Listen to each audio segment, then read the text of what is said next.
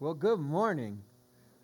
Welcome to the Christian Church of Estes Park. My name is Aaron. We are disciples of Jesus that build disciples of Jesus. Before I get to my message, just one other quick announcement for you is for our members. We're going to have a brief meeting between services today to review and approve our driveway repair project. And so that'll be a lot of fun. And so hopefully you got the email this week and all the information. But stay after the service. We'll begin after and should take about 10 minutes. So there you go.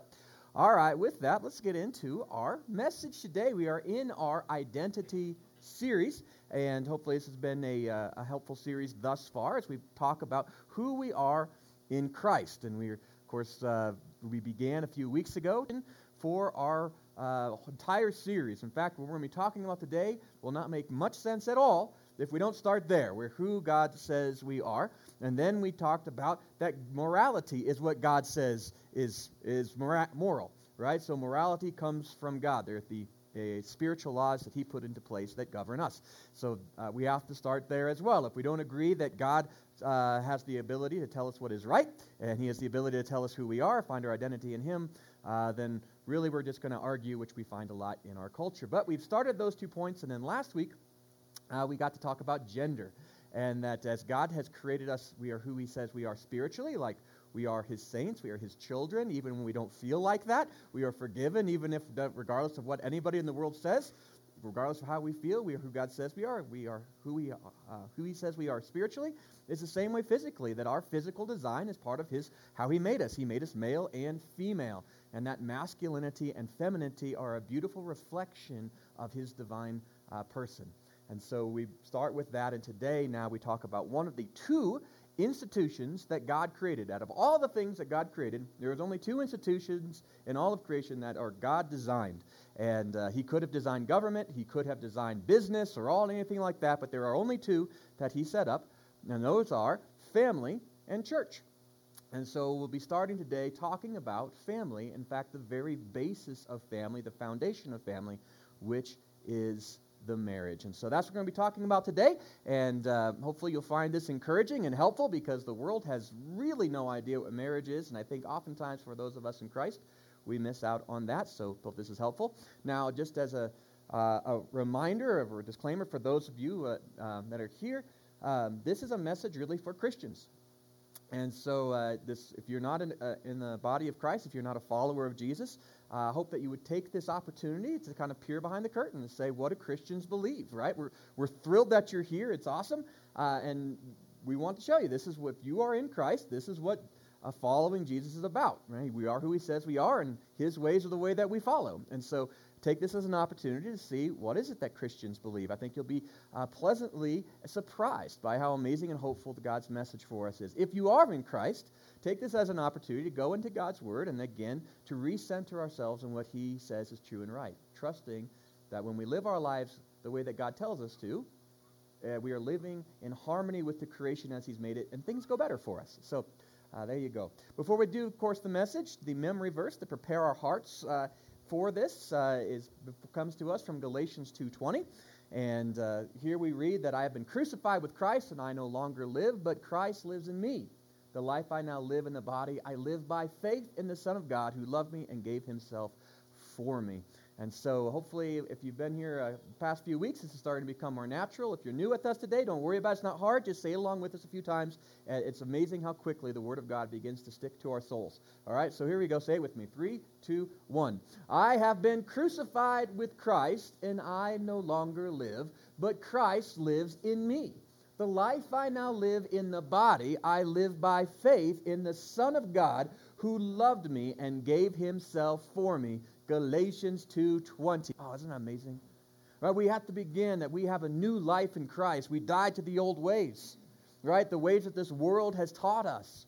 And there's a whole new life that we have in Christ, and that is really the foundation for everything that we're talking about today. All right, so if you haven't had a chance yet to memorize that verse, on your connection card, there's a perforated memory verse card. I invite you to tear that off. Take it with you, put it in your pocket, your wallet or whatever, and remind yourself of this truth. The foundation of our identity comes when we become alive in Christ. Bibles to Ephesians chapter 5. All right, that's going to be on page 816 if you're using one of our Bibles. And if you forgot your Bible today, don't worry about it. We have plenty of them right by the sound booth in the back. And if you need a Bible, be our gift to you. Now, Ephesians, as you're turning there to Ephesians chapter 5, Ephesians is a book written by the Apostle Paul to the church at Ephesus, which turned out to be one of the leading churches in the entire Christendom for the first century. It was a very important church. Paul was there, but then we also find that the Apostle John served there for quite a period of time. This is a very important church. And Paul writes to the Ephesian church some instructions as to what is Christian life all about. How do we live it? And so we get near the end of it, chapter 5. He's really going down into some of the essentials, some of the basics as to what does it mean to be a follower of Jesus. And he begins to talk about family. And Ephesians chapter 5, in there, it's one of 3 passages in the New Testament that explicitly talks about family and the family structure. The other 2 we find in there are Colossians 3, and then starting in verse 18, and the other one is 1 Peter chapter 3. And so Colossians 3, 1 Peter 3, and of course here. And so this is one that we're going to be really camping in today and just be reading about family. And so we're going to start on verse 21. And it says, submit to one another out of reverence for Christ. And this is really where it begins. The reason that we start in family, it starts with the attitude of towards one another. I'm sacrificing myself, my ideals, what I want to do for the other person. In family, it begins with this, I have been crucified with Christ. I no longer live. It's not about what I want, right? It starts with this sacrificial love. That is the founder. If you start going into a family or a marriage with the idea of what I can get out of it, you're not going to get out of it what you need. You have to begin, submit to one another out of reverence for Christ, right? This is where it all starts. And then we will begin to see how a family is structured. And really the next paragraph really gets into it. It says, wives, submit yourselves to your own husbands as you do the Lord, for the husband is the head of the wife, as Christ is the head of the church, his body, which he is the Savior. Now, as the church submits to Christ, also wives should submit to their husbands in everything. And husbands, love your wives, just as Christ loved the church and gave himself up for her, to make her holy, cleansing her by the washing of water through the word, and to present her to himself as a radiant church without stain or wrinkle or any other blemish, but holy and their wives as their own bodies. After all, no one ever hated their own body, but they feed it and care for their body just as Christ does the church. For we are all members of his body. For this reason a man will leave his father and mother and be united to his wife, and the two shall become one flesh. This is a profound mystery, and I am talking about Christ and the church. However, each one of you must also love his wife as he loves himself, and the wife must respect her husband. We'll go on to children and family next week, but we'll begin here, and some things we're going to learn about family, just from this passage, but also that are echoed in those other 2 passages and throughout the New Testament. And the first thing that we find in marriage is a lifelong union between a man and a woman. This is important for us. And we live in a society that here recently has decided that we can define what marriage is. And really, culturally, society wants to be able to say, we're going to say what marriage is. But remember, we are who God says we are, and the reality works as God says it does. And marriage is actually something that God has defined for us. It's one of the 2 institutions that he has made. And it is defined, as we find in Scripture, throughout all of Scripture, as one man, one woman for life. Look at verse 31 that says in there, it says, for this reason a man will leave his father and mother and be united to his wife, and the 2 shall become one flesh. This is really the basis of marriage, and it doesn't just start in the New Testament. It goes all the way back to creation. This is going back to Genesis chapter 2. We find this, or chapter 1. It says, the man said, this is now bone of my bones and flesh of my flesh. She shall be called woman, for she was taken out of man. That is why a man leaves his father and mother and is united to his wife, and they become one flesh. So in the story of creation, as God made people in his image, he created Eve and brought her to Adam, and Adam said, this is now part of me, right? Bone of my bone, flesh of my flesh. We talked about that last week, and that was the beginning of marriage. And so marriage is part of our created design. It's something that God did, not that people do. It's part of who we are. That's why marriage is found in every single culture, even not Christian cultures, right? We go back thousands and thousands of years. You go to all the different continents. You'll find marriages everywhere. Why? It's part of who we are.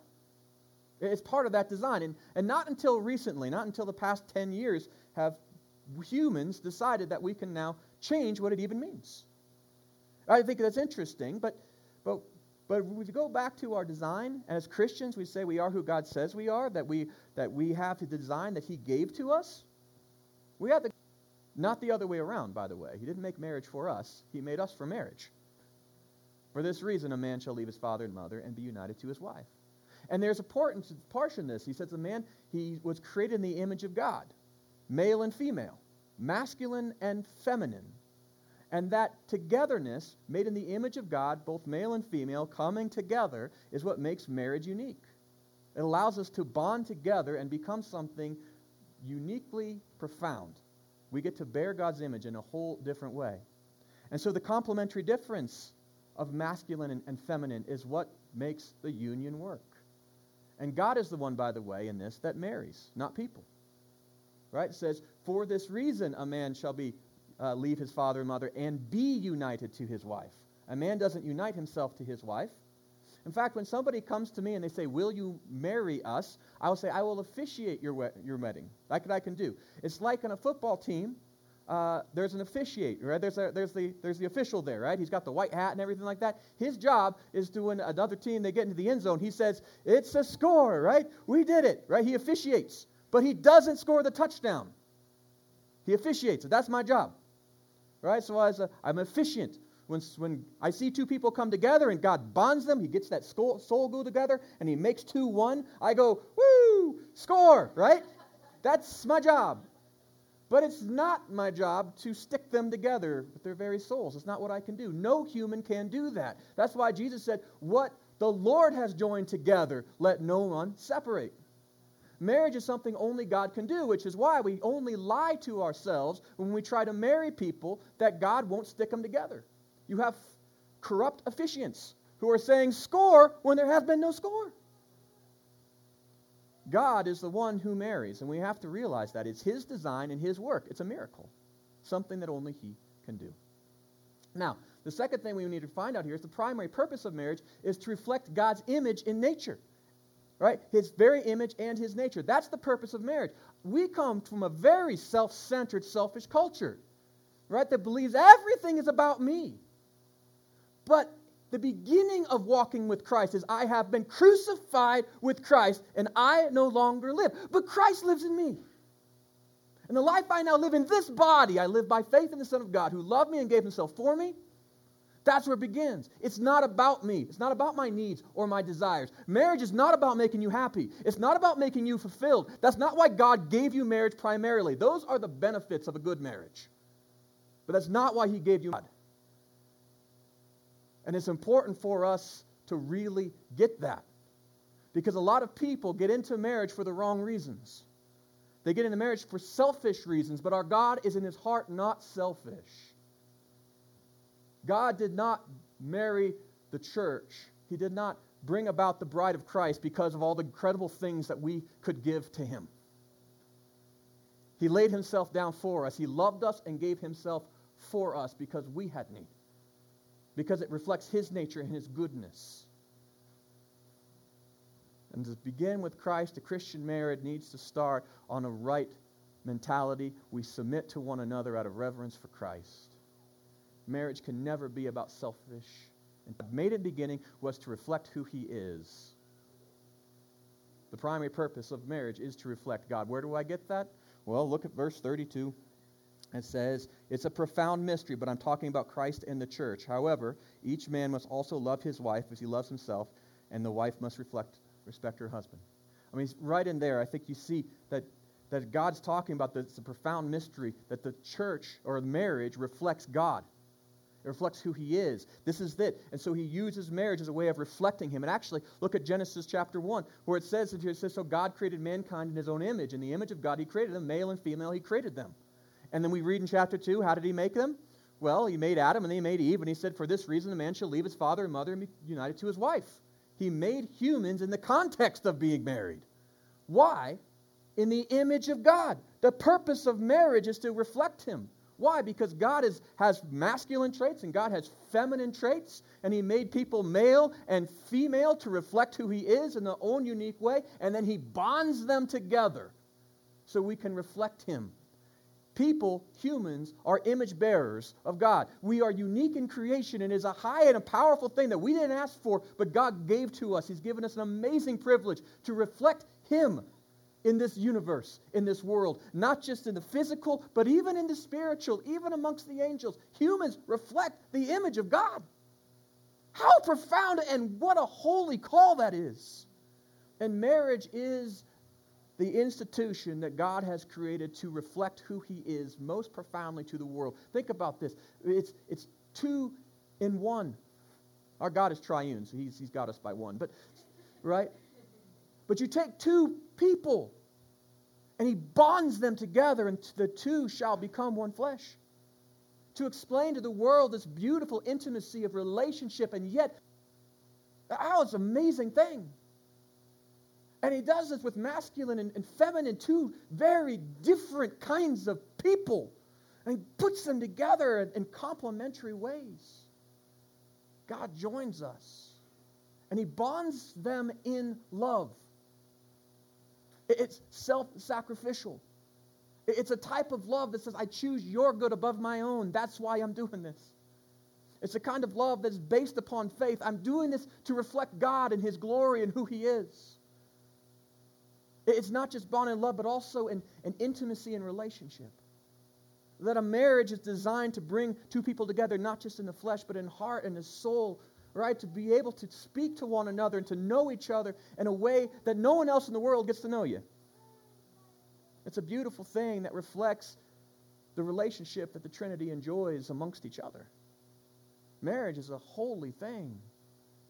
And that's why in Hebrews 13:4 we read very strong thing. It says marriage should be honored by all, and the marriage bed kept pure, for God will judge the adulterer and all the sexually immoral. You ever wondered why Scripture has such strong condemnations against sexual sin?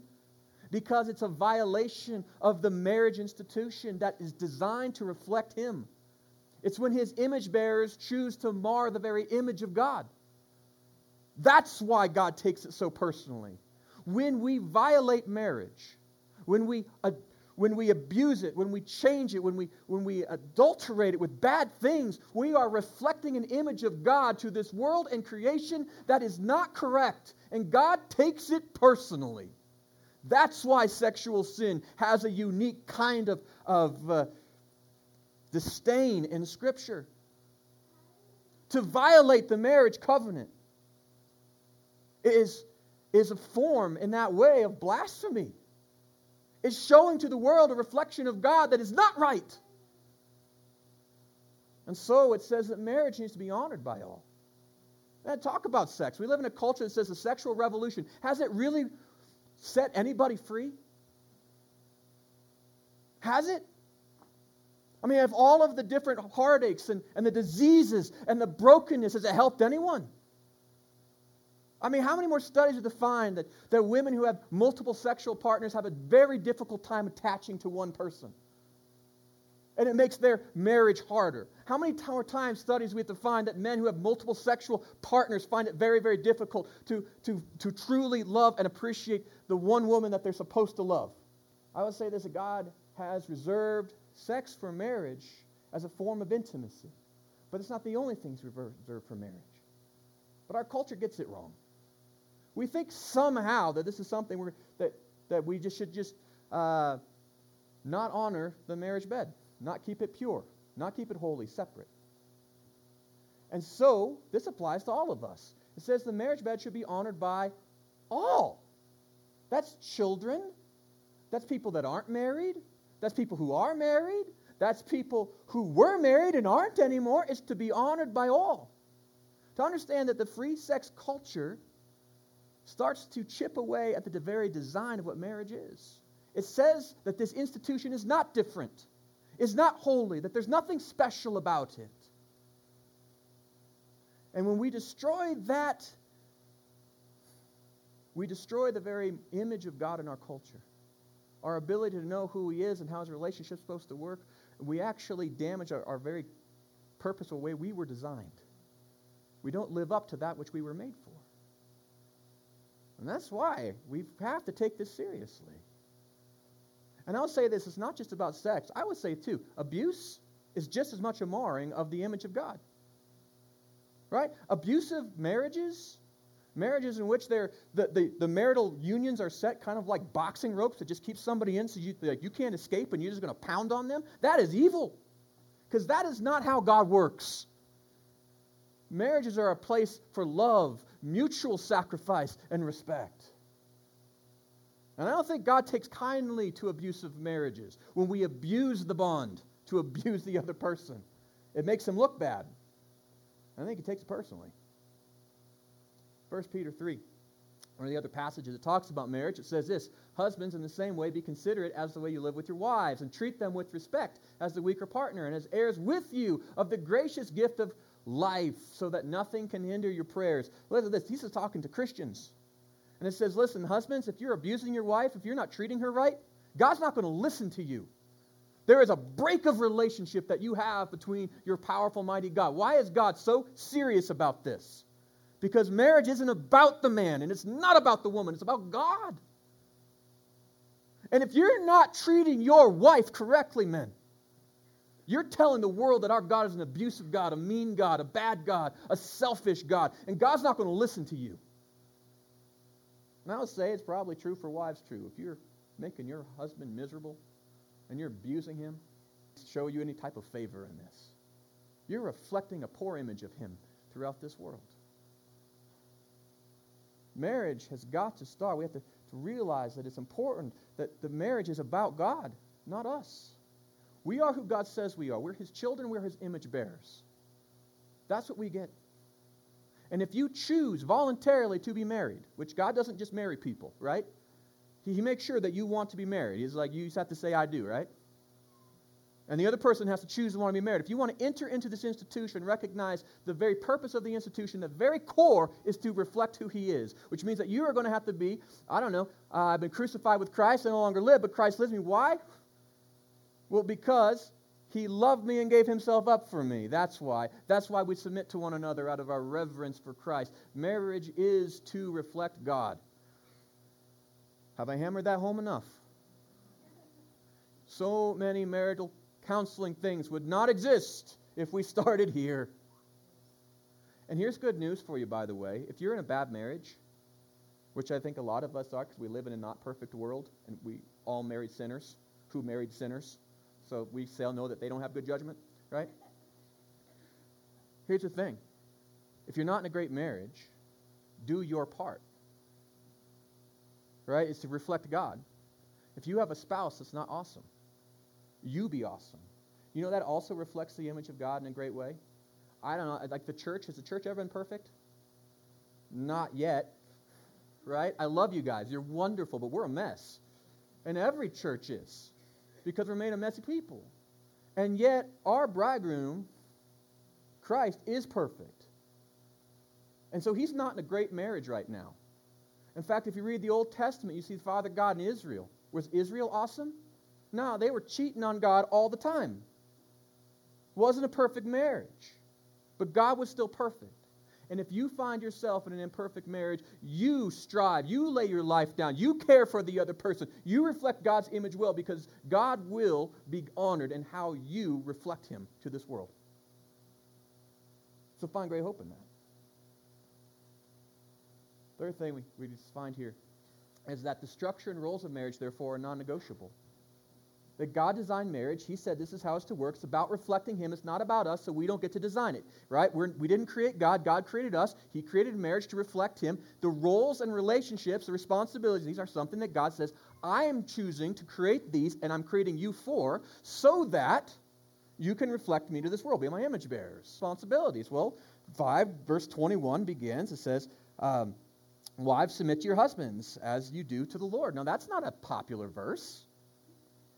But we don't do it because your husband is smart or awesome or good. That wives have a responsibility. And that we find later on, it says, husbands, love your wives, just as Christ loved the church and gave himself up for her. That's not a popular verse. But husbands are to love their wives, not because their wife is fantastic and wonderful, but because Christ laid his life down for his bride, the church. We need to lay our lives down for our wives. That's why. There are roles and responsibilities we find in this that are counterintuitive to the world because this world has selfish marriages. I will tell you, I'm sick and tired of people coming to me being married and they write their own vows and their vows mean nothing. Their vows are like, I will love you so long as I like you. I'm like, well, that's stupid. No. Christ doesn't love us so long as he likes us because there's a lot of days I'm pretty sure Jesus is fed up with me, right? But he still loves me and he cares for me and he's helping me until we like each other again, right? I'm going to say this, that there are roles, and there are two roles in marriage. There are two people. Marriage is a husband and wife, and so there are two roles. There's two people that are in it, right? And you have a masculine role, which is filled by the man. That's called the husband. And there's a feminine role filled by the woman, and that's called the wife. Not all women are wives, not all men are husbands, but in this particular institution, there is a husband and a wife, and they fill those roles because of how God designed them. And so we find, what is the husband's responsibility? Start with that. Husband's responsibility in marriage is to love his wife. That's your responsibility, men. That's what, when you get married, you say, I do. That's what you're saying yes to. I will love my wife. And let me just tell you, it's not romance. It's this, I will lay down my life for her. Everything I do, I'm going to choose her good above my own from this day forward. Because that's what love is. All right? That's where we find. It says, husbands, love your wives. Just as Christ loved the church and gave himself up for her. He gives us the standard. How did Christ love the church? Did he always like the church? I mean, there are times that Jesus was walking with the apostles, and he's like, you guys are idiots, right? But he still went on the cross for her, right? He still cares for her. He still gave us the Holy Spirit. He's never neglected our need. He was still kind and compassionate, even when the church has not been. So love is choosing another's good above your own. Husbands, you choose to lay your life down for your wife. That's what you do when you said, I do. That is your responsibility. That is what you need to do as a husband. Now, as a husband has a role then, in context of laying his life down for his wife, choosing her good. That means leadership. Right? Masculine leadership is part of God's design to reflect himself. In fact, how do we pray? Our Father who art in heaven. There is something about masculine leadership that God wants the world to see. That's part of who he is. It doesn't mean the feminine portion of him is not good or valued, but masculine leadership reflects God. And that is why a husband serves. Not because he's most qualified, not because he feels like the best leader. Sometimes the man in the relationship truly, honestly, isn't a better leader, but he's more masculine. And that masculine leadership reflects God. And so verse 22 and 24, we see that wives can then submit to their husbands. Why? Because he's the head. He has leadership responsibility. And unless any of you think this is something that's only reserved for marriage, think about a car. Cars are designed perfectly for this. How many steering wheels are there in cars? There's one. And everybody else in that car submits to the driver. They go wherever the driver takes them. Sometimes good places, sometimes not great places. And sometimes there's an idiot at the wheel, right? So choose which car you're going to get in. Right? And I would say this, that men, you have great responsibility. Just like a person sits in the car, if you're going to sit down and you're going to drive and you have a passenger in there, you're responsible for that person's life, which is why you don't drink and drive. That's why you don't drive distracted. That's why you take greater responsibility for where you take that person. And men, once you choose to be married, you have a greater responsibility to care for your wife. Where you take her matters, and God He cares. That's why it says, love your wives in the same way that Christ loved the church, right? To make her holy, cleansing her by the washing in the water of the word, and present her without stain or wrinkle or with any other blemish. And so men are to love their wives as they love themselves. Do you know if you drive safe, because you care for yourself, because you don't want to be all mangled and paralyzed, the person in the car with you also arrives not all mangled and paralyzed. Men are supposed to live our lives. Husbands are supposed to direct our families in such a way that it actually leads to the benefit of the person sitting next to us. To help her grow in righteousness and in health. and security. And so this leadership that God wants, is the reason he asked the man to sit there in the driving seat is because there's something about masculinity that God designed that prepares him to fill this role in a way that reflects him. And we talked about last week, what is masculine? To understand the difference between masculine and femininity, because the world has a very skewed idea. But masculinity is protective, it's productive, it's directive, and those are qualities that are needed if a man is to really lay his life down, sacrificial love for his wife, so he can lead her well. And so we find there are things that a husband's supposed to do, right? To help her grow in faith and faithfulness, to present her in such a way to the Lord that she is going to be spiritually clean and pure without stain or blemish. And I say that one of the ways that husbands do that is a husband provides for his wife. We see that all the way through Scripture. That one of the roles that a husband does is make sure that his wife is well supplied. You can't lay your life down for somebody and not give them what they need to survive. That's why in masculinity, one of the things that are deep ingrained in men is that we are providers at a very core level. And God did that for a reason, because just as Heavenly Father provides for us, we are called to provide for our wives.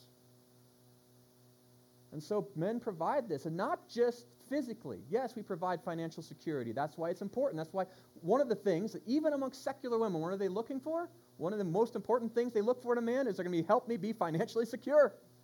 That's not because women are money grubbing or anything else. It's in their DNA. It's because they need to know they're secure so that way they can do what God called them to do. But it's not just providing physical financial security. How about just physical security? Right? If you're walking down that alley and somebody tries to mug you, men, step up and defend your wife.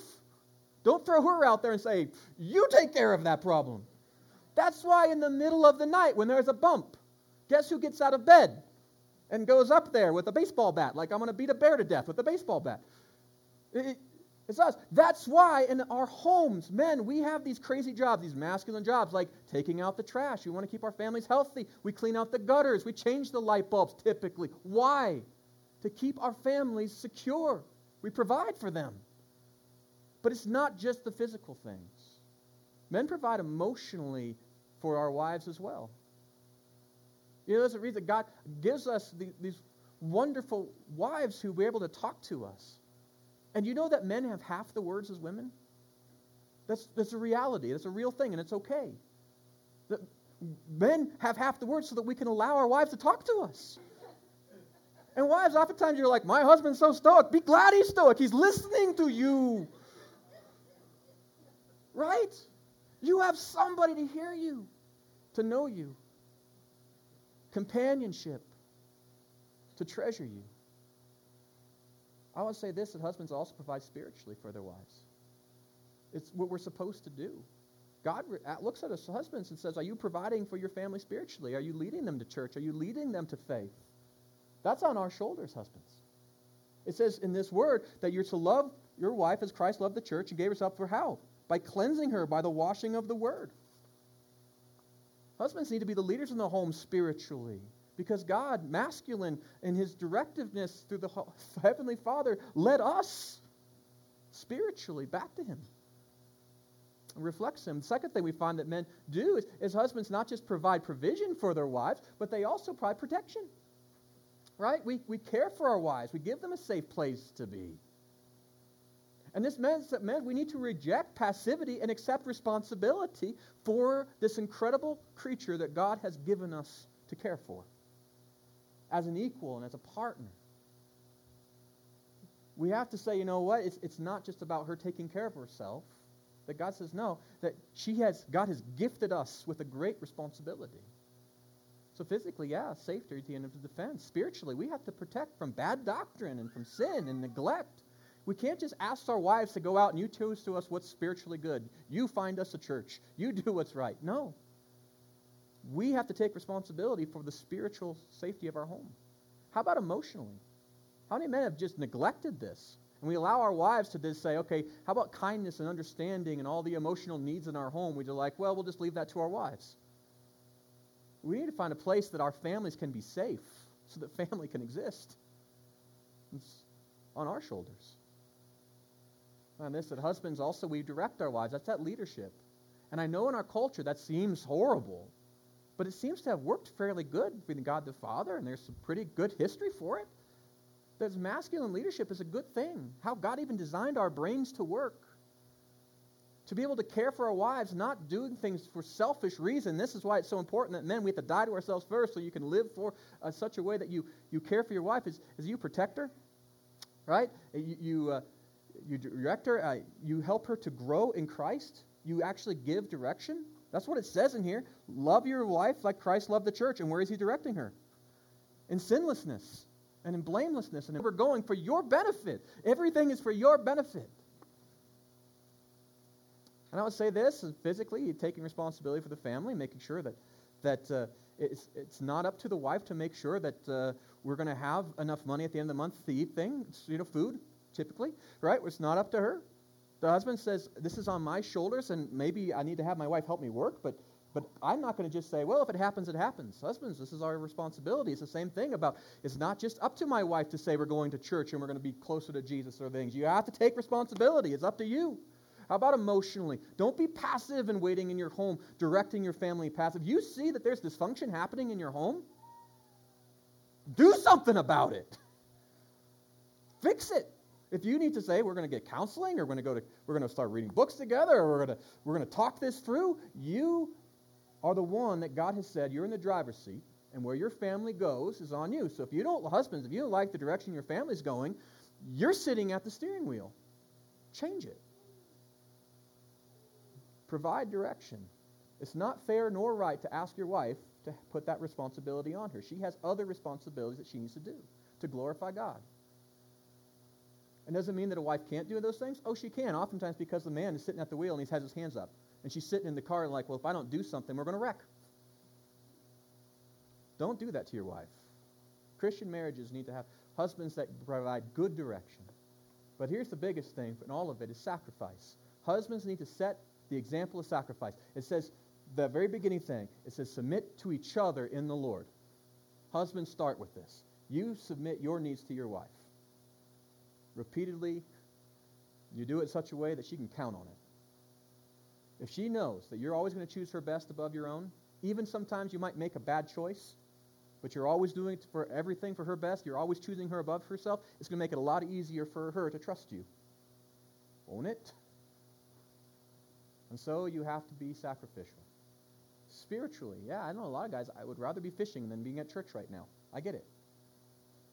But you need to be setting the example for your family, especially for your wife. Physically, laying your life down for you. Sometimes it's eating bran muffins. Those are awful. Right? Taking care of yourself so you can take care of her. Right? We do these things not because they help us, but because we care for them. And I want you ladies, because I know that the world tells you that this example of masculine leadership is so bad. That is a horrible paradigm. That's a terrible lens to look at this through. I want you ladies to think about what a high-value human being made in his image to do nothing but focus on your good. To lay down himself so that you have everything you need, that you are safe and well-provisioned and protected, so that you have everything you need to be able to live the life full of glory that God has designed you for. Think of the high calling God has given women to be a wife. He says, I don't want you to have to worry about the protection and the provision and all those other things. I want you to be able to glorify me in a way that the world has there's nothing in creation that has the ability to glorify God like an amazing woman, like an amazing wife. He says, I want you to have that ability. And so he assigns a human being for their entire life to put up with you and to help you and to grow you and to lay their life down for you. That's what it's about. Let's talk about wives. A wife's responsibility is this. It's to honor her husband. And I get it, that can be hard because men aren't perfect. Just like it's not easy for a man to always lay down his life for his wife because women aren't perfect. But if you get married, if you say I do, and you become a wife, recognize that your first responsibility is to honor your husband as we find that Christ honors his father, as the church honors Christ. Look at verse 22, 24. It says, wives, submit yourselves to your own husbands as you do the Lord. For the husband is the head of the wife, as Christ is the head of the church, his body, of which he is the Savior. Now, as the church submits to Christ, So also wives should submit to their husbands in everything. That's not easy. You got to honor him. Right? Honoring your husband is submitting to his authority. Say, you know what, you have the wheel, and I'm not going to reach over and grab it when I don't like the direction you're going. You know how crazy hard it would be to drive a car if the person on the passenger side was constantly not just telling you where to turn, but then reaching at the wheel and causing you to try to turn? That makes for a lot of accidents. And I think we find a lot of marriages in the ditches because of that. One of the things wives you can do is honor your husbands. Colossians 3:18 talks about this. It says, wives, submit yourselves to your husbands as is fitting in the Lord. That's why you do it, not because your husband is so amazing. Hopefully you chose well. Hopefully you didn't get into a car with somebody who's proven to be, he's got 18 broken cars in his garage, right? You don't want that kind of guy. But if you see somebody who's good, you say, I'm going to trust you, then you need to trust him. Because you reflect Christ in this. So that call for women to be vulnerable, right? For that femininity, that call to vulnerability that allows true relationship to happen. It's so important, and it's not easy. Submit to one another in the Lord. How about I say, make it easier for him to lay down his life. It's easy for me to lay down my life for my wife, Amy, because she's awesome. She's amazing.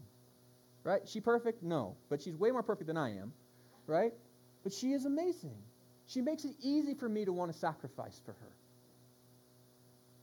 Make it easy, ladies, for your husband to want to lay down his life for you. And one of the ways you can do that is stop challenging him all the time. It says, let your husbands be leading because Christ is the head of his church. Not because your husband is perfect, not because you always think he makes the perfect things, but because you are representing the world, you're reflecting to the world the beauty and the mystery of Christ and his church. So follow his lead. And how you to do that? Follow your husbands the way we let Christ lead the church. How do we let Christ lead the church? Well, he tells us to do stuff, and then we're supposed to do it. That's That's how it happens. That's why we're even having this conversation right now about marriage. We let Christ lead. We are his followers. Jesus didn't say, hey, I'll follow you. He said, come follow me to the church. And that's what we need to do. Willfully and wonderfully. Now, as a wife fulfills this role as to be a person that submits to her husband's authority, who follows him, she has a role in that. There's a reason that God asks her to follow his lead, and that's this. It's not rocket science. It says a wife's role in this, her responsibility is to honor her husband, but her role is to help her husband. Right? You're not supposed to be at war. Right? It says in Genesis 2:18, the Lord God said, it's not good for the man to be alone. I will make a helper suitable for him. Before a woman was even created, she had a purpose, and that purpose would be a helper for her husband. That was her design. That's what God made you. Right? It's an amazing thing to be a help, not a hindrance. It's interesting. Helper, the word here is the opposite of adversary. Do you know how we translate the word adversary in the Old Testament? Satan. That's the word adversary. Right, you know how we translate the word adversary in the New Testament? Devil. Do not be the Satan devil to your husband. Right? You need to be a helper. That's the exact opposite. That's what a wife was created to be. The war of the sexes was designed by the adversary, by the way, to create war within our homes, because he knows that a house divided against himself will not stand. And how many houses have been divided against themselves? How many divorces do we find in our culture? Over half the marriages, by the way, end in divorce. But even those that don't end in divorce, because you have somebody sitting in the passenger seat always reaching over and grabbing the wheel and saying, you don't know what you're doing, and it's about power, and I want to go where I want to go, and I am independent. And they try to put a second steering wheel on the car as if that ever worked. Help your husband. Instead of grabbing the steering wheel, why don't you grab a map? Because sometimes we don't know where we're going. Sometimes we don't know how to get there. We could really use a navigator from time to time. And we could use someone, instead of screaming, you always make the wrong turns, instead of somebody saying, you know what? You've made some good turns in the past. Let's remember those. And let's keep that streak going. Right? Let's look at what worked. And you can do this. And I trust you because I'm in this car with you. And if you don't get us to that spot, we both go down. How about helping? How about be a helper? The war of the sexes hurts everyone. And that war exists in the world outside of the church, but it should not exist here. It cannot exist here. God did not make male and female in order to be at war with one another. He made it to represent him and to reflect his glory and his goodness. And I would say this, that wives, you have the incredible opportunity to end the war in your home. Right? You can honor your husbands. And it's amazing when a wife begins to honor her husbands, building him up and helping him to achieve what God has called him to do, to lay down his life for her, how things start to work better. So I would say this, as wives, you have power in your home, authority. Declare peace within your home by beginning to honor your husband. And I know it's hard. It's easy for a woman to love her husband. I've had so many wives that would talk about just how their husbands drive them crazy because they do these stupid things, and they talk bad about it, and then they go home and they make dinner for their husband, right? And they do his laundry and all these other things. They love him, but they don't respect him. Start with respect. Love becomes easier after that, by the way. Your husband was called to love you. And so we find in this that the masculine headship reflects Christ, and feminine, her honoring husband, actually reflects the Holy Spirit in a huge way. In fact, that word helper isn't just the opposite of the adversary. It's actually the same word that's used as the Holy Spirit and how he helps us. Do you want to see where it's used in Scripture? Gospel of John, chapter 14. It says this, Jesus said, I will ask the Father, and he will give you another advocate to help you and to be with you forever, the Spirit of truth. And it goes on to say, he's going to be with you forever. He's never going to leave you or abandon you or anything like that. He's going to be completely faithful and helpful in a unique and a powerful way. Femininity is relational, it's civilizing, it's nurturing. Isn't that describe the Holy Spirit? How the Holy Spirit helps us to draw closer to God? How he's with us closer than a brother. He's civilizing. He changes us from the inside out and helps us change, gifts us and guides us with everything that we need to be able to succeed in Christ. Think about, ladies, your unique ability to reflect God's mystery of the Holy Spirit within the church with how you live. And so we find that the wife's role, femininity, is to be an advocate for the head, just as the Holy Spirit advocates for Christ. Not speak against. An advocate is a beneficial ally, by the way. Wives, be a beneficial ally to your husband. One who's not just when you're with him is standing up for him and helping him, but one who's even separate is defending him and standing with him and helping him to succeed. And part of that is to help him make the right choices, but help make his choices right also. Now, I remember this when I was an associate pastor for 10 years at this church. I learned about submission in an amazing way. The senior pastor and I, very different type of people. And there were a lot of times that he would make a decision, and I'd try to help make a decision, and sometimes he would make a decision that I would disagree with. But once the decision was made, it was no longer up for discussion. And if I kept bringing it to him, like, I think that's a bad decision, I would be fired. But once the decision was made, right, I would help him. I gave him counsel. And when the decision was made, it was my job to help that decision be the right decision. And I would work really hard to make whatever the decision was to succeed. And you know what I found is sometimes I was right. I had better ideas than him, and the thing still succeeded because I helped. And because it succeeded, the church succeeded, and I succeeded as well. Why punch holes on the boat you're both on? You drown too, right? There are so many times it's just like, I didn't agree with it, but it might be but let's make the decision right. Let's do everything we can to make it right, because it benefits you. And if your husband really is laying his life down for you, well, maybe there's areas in there that he wants to help you with that maybe you don't even see yet. Help him be successful in lifting you up. Can you do that? Now I would say this. Wives help their husbands relationally by offering companionship. Like it said, it's not good for a man to be alone. Right? It doesn't have to be giddy of what they talked about. One of the things that women do is bring that great relationship with one another. So to act with vulnerability towards your husband, ladies, not to guard your hearts off from him, but to be able to be open and transparent and help so he knows it's a safe place to be able to be honest with you. Or how about this? Wives civilize their husbands by, one of the ways is by making a home. And that's not just a house. It's not just, Betty Crocker base to feel welcome, but it's more than that. It's the culture of it. Homes need to be a place of tradition and of safety and there's a culture of family that needs to exist. We've lost that. And some of that has to do with, yes, creating a clean and a nice space for families to exist, because when you're in a place of chaos, it's hard to concentrate. Yes, but that's so much less than also a place of honesty and openness and transparency, and a place where we bring each other up, where one another are honored. Women get to do this, an amazing thing. And so I think of like Like the Beauty and the Beast. I think it's a great... Your husband needs a beauty, not a beast. There's enough beasts out there. We don't need wives that act like other men, that are masculine and do all these other things. We don't need an adversary in our home. We need a wife who lives with purity and virtue, who shows us, who elevates the family into a whole better way of being. Wives can do this. 1 Peter 3 even talks about the power of a woman that does this. It says, wives, in the same way, submit to your husbands, so that if any of them do not believe the word, they may be won over without words by the behavior of their wives. Right?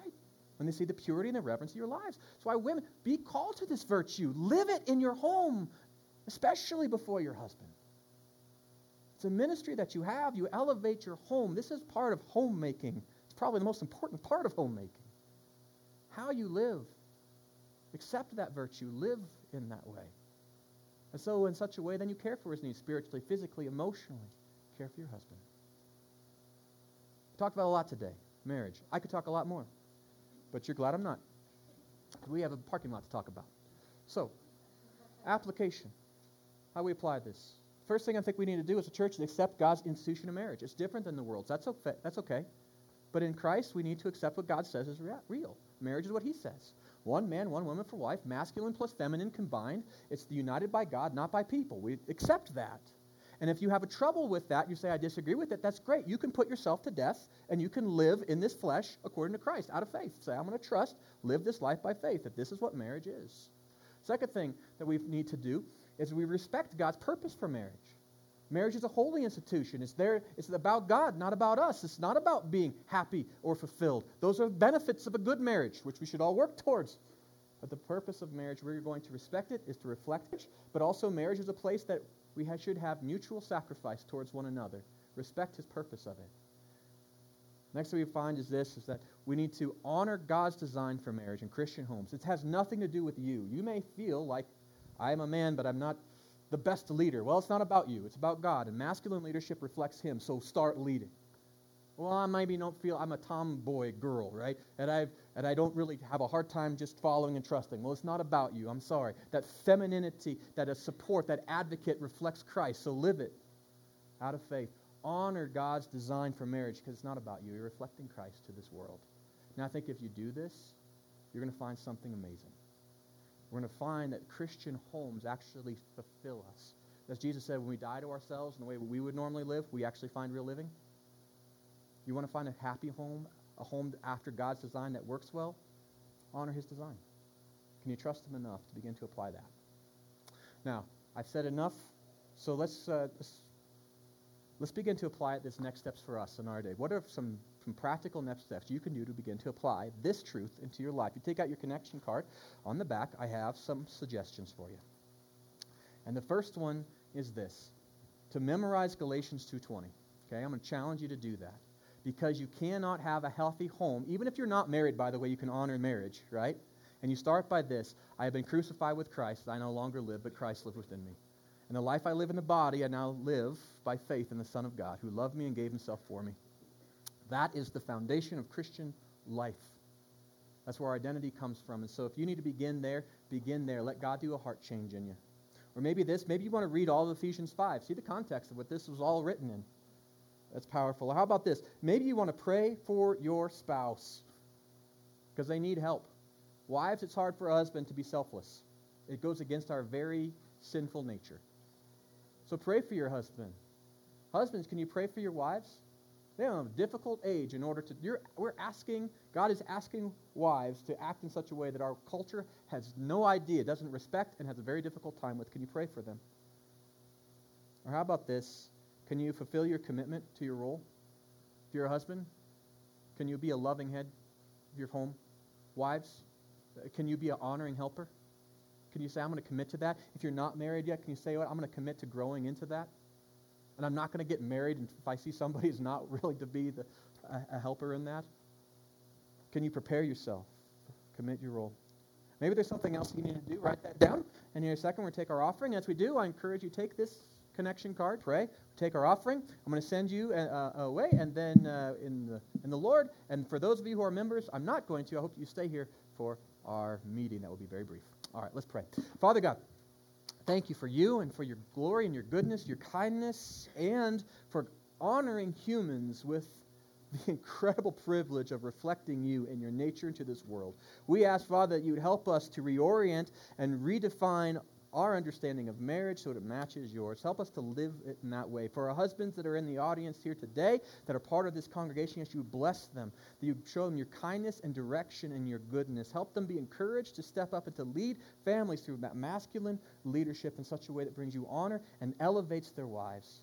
Father, for the wives that are here today, I ask again a blessing for them as well, encouragement, empowerment to live up to the incredible call that you have given them as wives, that amazing honoring helper that reflects you in your Holy Spirit in such a beautiful and a powerful way.